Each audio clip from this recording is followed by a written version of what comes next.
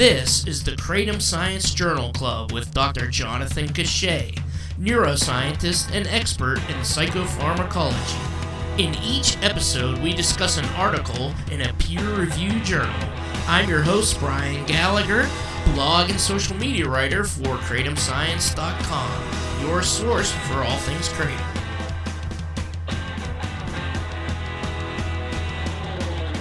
Name of the study: Effects of Nutrient Fertility on Growth and Alkaloidal Content in Mitragyna speciosa, Kratom. And this is the Christopher McCurdy team down at University of Florida who've done a lot of Kratom studies, and they got the NIDA grant money a couple years ago. I'm not sure if the study is from that, but so this is unlike one we've done before. They're actually growing Kratom trees, and they are testing it for alkaloidal content. It says 68 Kratom trees were vegetatively propagated from a single mother stock to reduce genetic variability and subjected to four varying fertilizer application rates. Leaves were analyzed for chlorophyll concentration, biomass, alkaloidal content to understand the physiological response of the plant. So, indeed, yeah. So the first study that we've looked at, I think the first study that I'm aware of that's published that looks at the various influences of the cultivation environment on the alkaloid content in Kratom. So it could be of particular interest to anybody who is growing Kratom and they want to know what the ideal sort of nutrient range is or not is, or maybe they don't get that informed too much at all. But I thought there were some interesting takeaways overall. So they basically use Scott's fertilizer at four. They use the same fertilizer at four different levels. 15, 19, 0. 12, if you want to know the NPK. Oh, yeah. So the NPK, what was the NPK? 15, 9, 12. That's then a Scott's fertilizer. And the different groups, so essentially of these 68 trees, they were in 11.4 liter containers, and they were given four different nutrient treatment groups. So 0 grams of nutrient, 46 grams, 74 grams, and 96 grams of nutrients. Yeah. It ends up being somewhere between, like, given the size of the container, it ends up being somewhere like around 6.5 and 8.5 grams per liter of the cultivation container. Yeah, and they're watered a lot. But Kratom grows in kind of swampy areas. One of their main problems was that there's not a lot about Kratom production anywhere in any kind of literature. So they kind of just had to experiment a little bit. And they used all plants were grown under natural daylight, irrigated twice a day with approximately 2 liters of water twice a day, which sounds like a lot. Greenhouse heaters and fans were controlled by an environmental control system. So had you ever done anything like this with cannabis? I know you studied it a lot. Yeah. I mean, we did just this, and it's essentially, the first steps towards optimizing growth for commercial environments. And, so in the scheme of things, they're really just looking at growing inside of a controlled environment and only modifying the nutrient content to just get a very broad indicator of whether or not you can increase the alkaloids based on the total amount of nutrients. It's a little bit different in cannabis because we have some baseline information about its cultivation. So whether you're looking at light, temperature, humidity, nutrient content, or any other sort of additives, there's much more sort of laid down in a foundation for cannabis. But you need studies like this to at least get the ball rolling for Kratom. Yeah, the thing about alkaloids in Kratom or in any plant is they serve a different function for the plant. other than just to make us feel good. It even says, although alkaloids can serve to benefit human health, their primary purpose for being produced by plants is to support important ecological functions such as defense of pests and disease. I think maybe tobacco I've heard that with, where the nicotine actually kills aphids or flea beetles or some kind of pest that would otherwise eat the plant. Right. Yeah. So these plants aren't biosynthesizing these compounds in order for our enjoyment, and at least we can't force them to until we understand this. And I think one of the elements that was somewhat missing from this paper was the direct link between like input nutrients and biosynthesis of the alkaloids. It wasn't like, well, we know that in the biosynthesis pathway, way upstream, there's precursor A, and precursor A is derived from nutrient set, A2. And so by adding more of these, we should push the biosynthesis over the edge. I don't think that pathway, that biosynthesis pathway, is that fully described. So it was something that was somewhat missing from here, but I don't think that we know that yet. And making a bigger connection between nutrient concentration and alkaloid content would be the first step in sort of understanding those physiological pathways, those biosynthesis pathways. Is that kind of where testing the amount of chlorophyll comes in? Because I guess that would measure the health of the plant against the amount of alkaloids in it. Is that the idea there? I think it. Yeah. So I mean, the more chlorophyll activity that would be in the plant, the idea would be that the machinery, the biosynthesis machinery would be engaged to a higher degree or higher rate.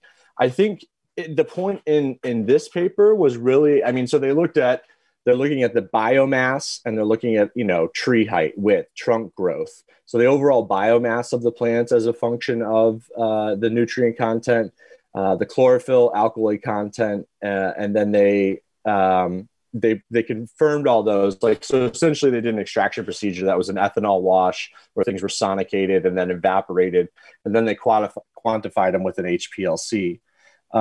So I don't know if I necessarily saw a direct correlation between chlorophyll and alkaloid content, other than just that if there's more plant mass and more plant activity, that would indicate maybe potentially some greater concentrations of the alkaloids. But that's not what they ended up finding. Yeah, I know they definitely, it's like the more fertilizer they used, the bigger the plant was, and the more actual leaf material they had, which is kind of, you'd think that. And by default, therefore, that they had this more alkaloid content. So there was more fertilizer equals more biomass. Fertilizer to alkaloid relationship was not linear. It was highly variable. So what was interesting is that fertilizer rate had little influence on the concentration of metragenine. They looked at 1, 2, 3, 4, 5, 6, 7, 8.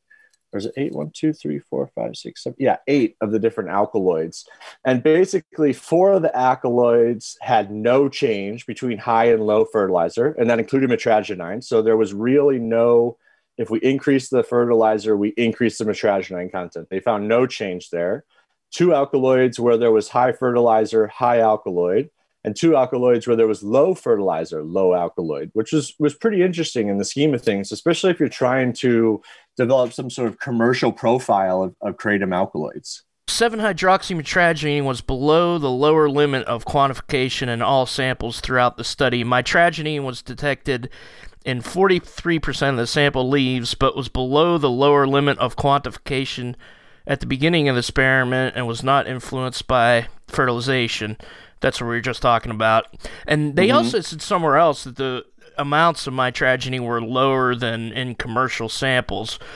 So that kind of, like what I've heard with Josh, Kratom Science Josh told me was that he was told that it takes several years to really develop the alkaloids, kind of like wine grapes take a few years to grow before they're good enough to make wine out of. And it takes up to 7 to 8 years, and you basically need to stress the plant for it to produce. by picking leaves in low water. Supposedly, picking the leaves will make it produce more as a defense mechanism to prevent the leaves from being eaten.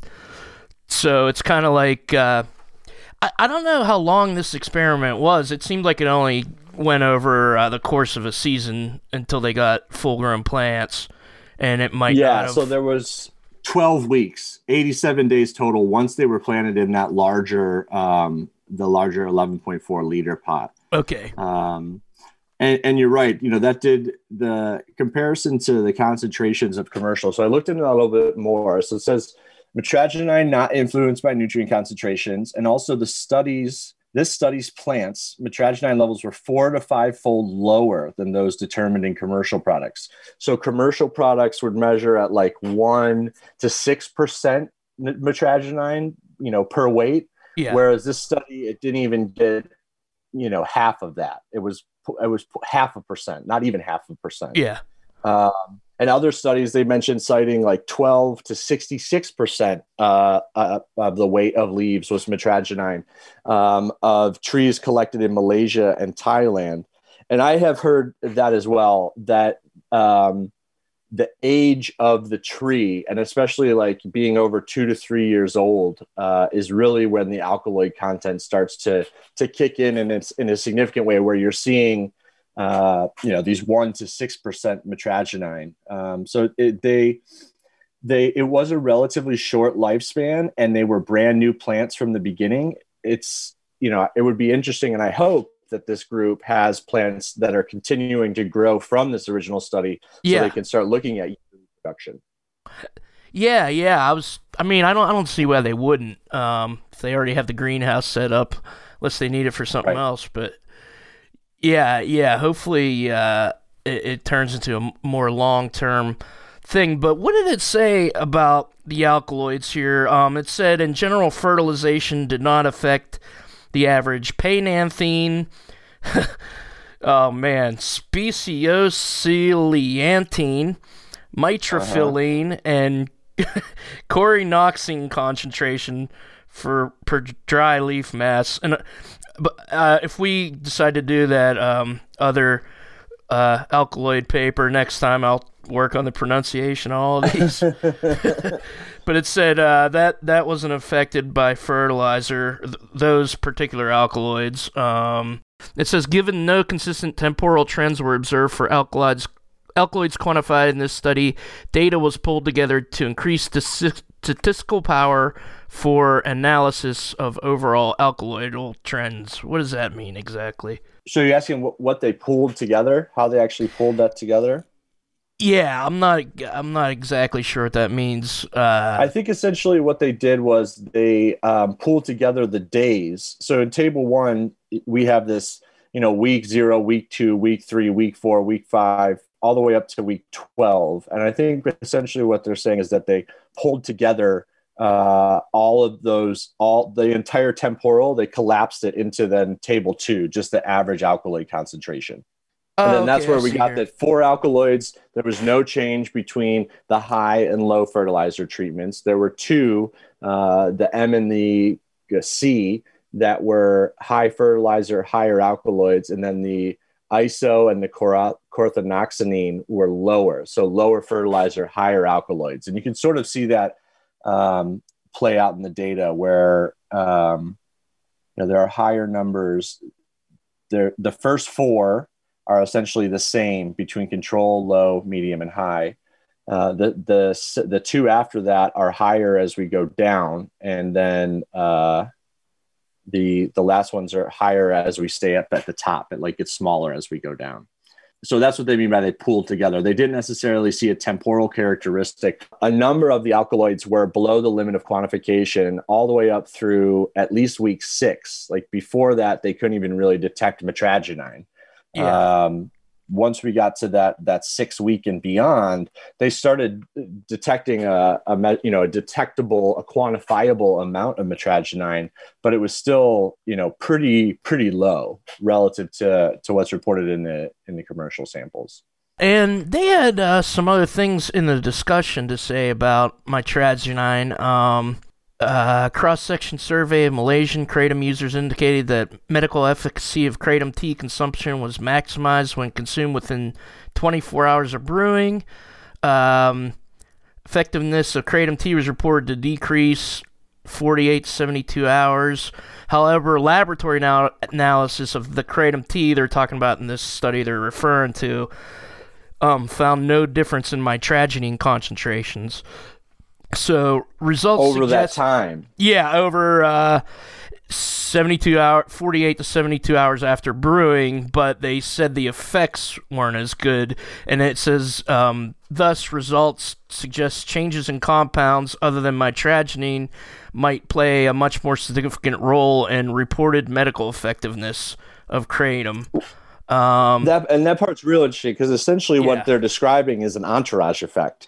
To say that just the amount of mitragynine doesn't necessarily result in reported human effects, and that if the level of mitragynine is staying constant, but over these 72 hours, some other smaller, less known alkaloids are degrading or changing their concentrations, that can be the cause or the result of why people are reporting them differently.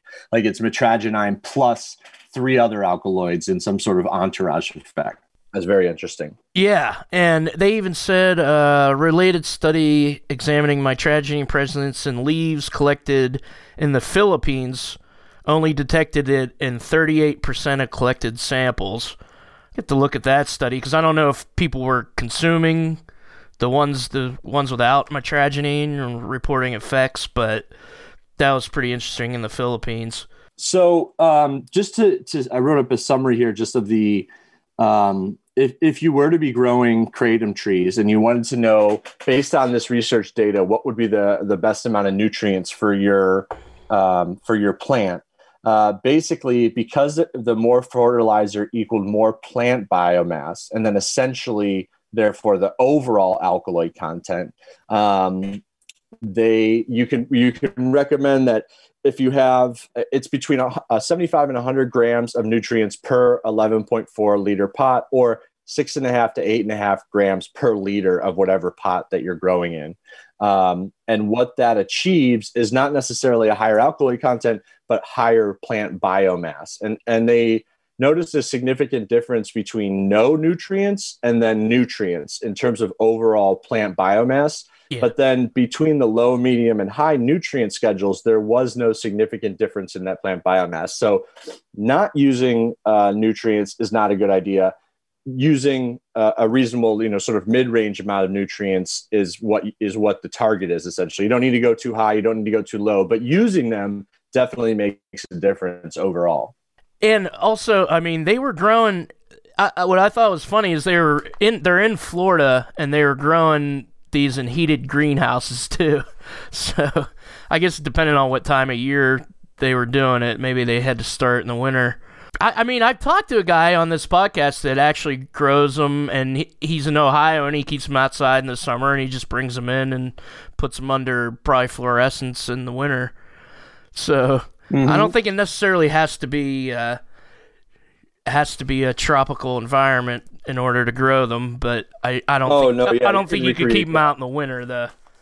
Yeah, I mean, unless you're in Florida or Texas, you see a bunch of guys on Reddit in Florida and Texas who get the benefit of keeping them outside all the time, maybe even putting them in the ground out there, which I think is good, in relation to the longevity, right? So keeping them for years in order to get that alkaloid content up. But yeah, you can certainly recreate the greenhouse environment. I think that they were around 74 degrees Fahrenheit for our non-metric audience, and the daily light integral that they had was pretty normal. Like there wasn't an exorbitant amount of light needed. Like generally in cannabis cultivation, that the amount of light will be 1.5 to 2 times the daily light integral for normal plant cultivation. They're trying to increase that light. So yeah, I mean it can certainly be done. I think the other cool angle or element of this was that they very clearly laid out their alkaloid extraction, and it doesn't require any really sophisticated technology. So they just took their leaf and ground it up. So then they just, they powdered it up into the powder, like you could get a powder from a smoke shop. They put that into the ethanol, the 190 proof ethanol, and then place that into a sonicator. A sonicator is like essentially a water bath that you would clean jewelry in, but it just is, it vibrates very quickly. Yeah. So after that, they separated them out. They separated the ethanol and they separated the layers. They used a rotary evaporator. You wouldn't necessarily need one of those, but they did 3 washes with this ethanol. And then at that point, they had essentially a concentrated alkaloid solution that they were able to analyze with the HPLC technology. So, it's just a regular ethanol wash. It's pretty well described, that could be done. Don't necessarily need expensive laboratory equipment to get it done. See, I'm wondering why they didn't maybe try to get information on production practices, like maybe from Indonesian farmers. It even said kratom production practices are largely undocumented and thus confound application of established management practice that aim to maximize plant growth and alkaloid synthesis. Information on relationships between horticultural practices and plant forms is limited, but crucial to support development of newly emerging kratom production industry. So essentially, we're kind of like in the dirtweed, dark ages of kratom production. You get good stuff from Thailand. That's how it used to be with cannabis. The commercial production has been coming from leaves that are essentially just growing wild. Yeah, I mean, there are farms over in these countries where like the trees will be lined up in rows, right? So like that's the extent of the commercial production. They're just old, established, existing trees that they pull from. And I mean, I've seen pictures of some of these trees where they're 30, 40, 50 feet tall. Like they're just enormous. So I would say that like really commercial production, specifically for the purpose of getting raw material for commercial kratom products is literally just like you're saying at the very beginning. And before there are no like best management practices because before now they were just grown in the wild. And it seems to be, they probably don't even use a lot of fertilizer or any inputs or anything like that. Just seems like just from the YouTube videos and stuff I watched, they're basically collecting it, and and I mean there's farms with rows of trees and stuff, but they're basically going out and collecting the leaves and drying them out. And these plants are, years old. We count their age in years, not in weeks, which they did in this study, and they had to start somewhere. But I think you're right. Hopefully we can assume that the group in Florida has this greenhouse going and they're going to keep it going. And why not do something on the time scale of weeks just to see? And now they essentially know too where the optimal, should they treat with nutrients? Yes or no? Yes. And they have an optimal range to increase biomass and plant health. So hopefully now they can continue that over time. And then, what we're going to see, like in cannabis, you would add things like simple sugars and other additives. I don't want to say necessarily nutrients because it's not the NPK sort of set of elements or nutrients or minerals that we're looking for. It's beyond that. So like simple sugars or carbohydrates or something. Is there other elements and additive things that can be added to the soil amendments, if you will, that will then actually modify this alkaloid content? Or what happens as a plant goes from like weeks to months to years old to where it starts switching and really kicking in this production of the alkaloid content to where it's between 1 to 10% or so per leaf mass. I don't think we know that yet, and so this type of line of research done by the group down in Florida is really the first to peer into it in any sort of empirical way. It's one thing to sort of pull the leaves off the plant and brew a tea and say, oh, it's getting there, right? And we humans have the ability to detect that. Those thresholds are observable and noticeable to us, but it doesn't put a hard quantification on the number. So, it would just be kind of weird if you're looking at it, 52 weeks in a year, let's say you get to like week 75, and all of a sudden the metragynine alkaloid content goes from less than a 1% to 7% in 1 week. Like, what happened during that week? That's really what we want to understand. Yeah. If we're going to try to grow for commercial purposes. Yeah. And it also said something about the kratom trees utilized in the study either kratom trees utilized in the study were likely of a different genotype than those used as a source for commercial kratom products, or another key environmental factor responsible for mitragynine and other alkaloids was not present in our study. So what is that about genotype? Would that be like the equivalent of like hemp used for fiber to cannabis used for smoking? That would be genotypical, but I think really when you're looking at the different strains, so what makes a Blue Dream different from a Tangie is not really entirely genetic. I mean, there's some genetic material there, but it's not. You can't distinguish them as different species. Although I actually just heard about a study out of Canada that this guy's been looking at cannabis genotypes for like decades now, and he finally has just produced a test that can tell whether or not a plant in its infancy stage is going to produce more CBD versus THC. So that'd be between hemp and between cannabis or medical cannabis. But so in this study, they say plant cuttings were taken from a single mother stock obtained from a private plant producer to reduce potential plant genetic diversity among replicants. And so it's sort of pros and cons to that. Like, of course, they would want to keep all the plants and the genetic stock of the plants the same, because really what they're looking at is a difference in nutrient content. Mm-hmm. If there was genetic variability in there, it would be confounding variable, because the influence of genetics with nutrients would come into play. Yeah. But by just saying that it's a private plant producer and not really getting into the sort of provenance or history of where those genetics came from, it's hard to say whether we're running into an issue where, like, oh, well, in Thailand and Malaysia, where they have these higher alkaloid content trees, it's probably a different strain or a different genetic type.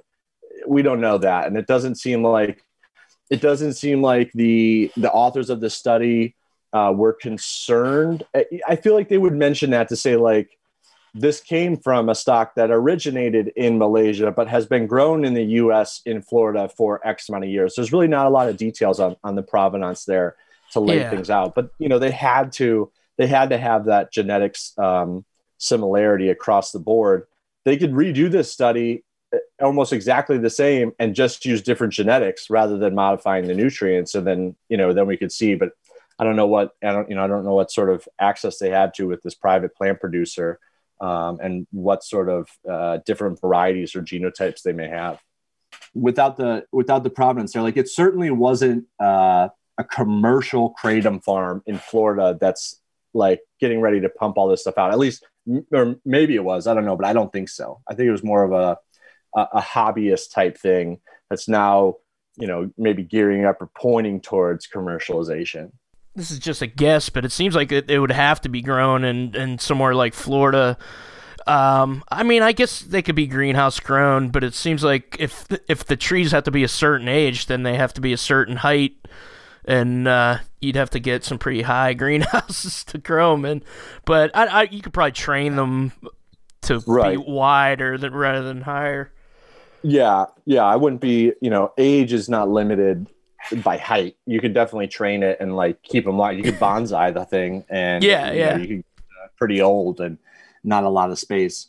So I would be surprised if this group is not on the path to doing that. We'll just have to keep, as with almost all kratom studies. This one was published in December of 2020, so less than a month old, and we try to find the papers that are coming hot right off the presses. So we're keeping everybody at the cutting edge. But this is where we're at, and this is, as far as I'm aware of, the first empirical paper that looked at these growing conditions as it relates to alkaloid content, especially on like the volatile nature of how these things are imported from Indonesia. There's, an FDA import alert.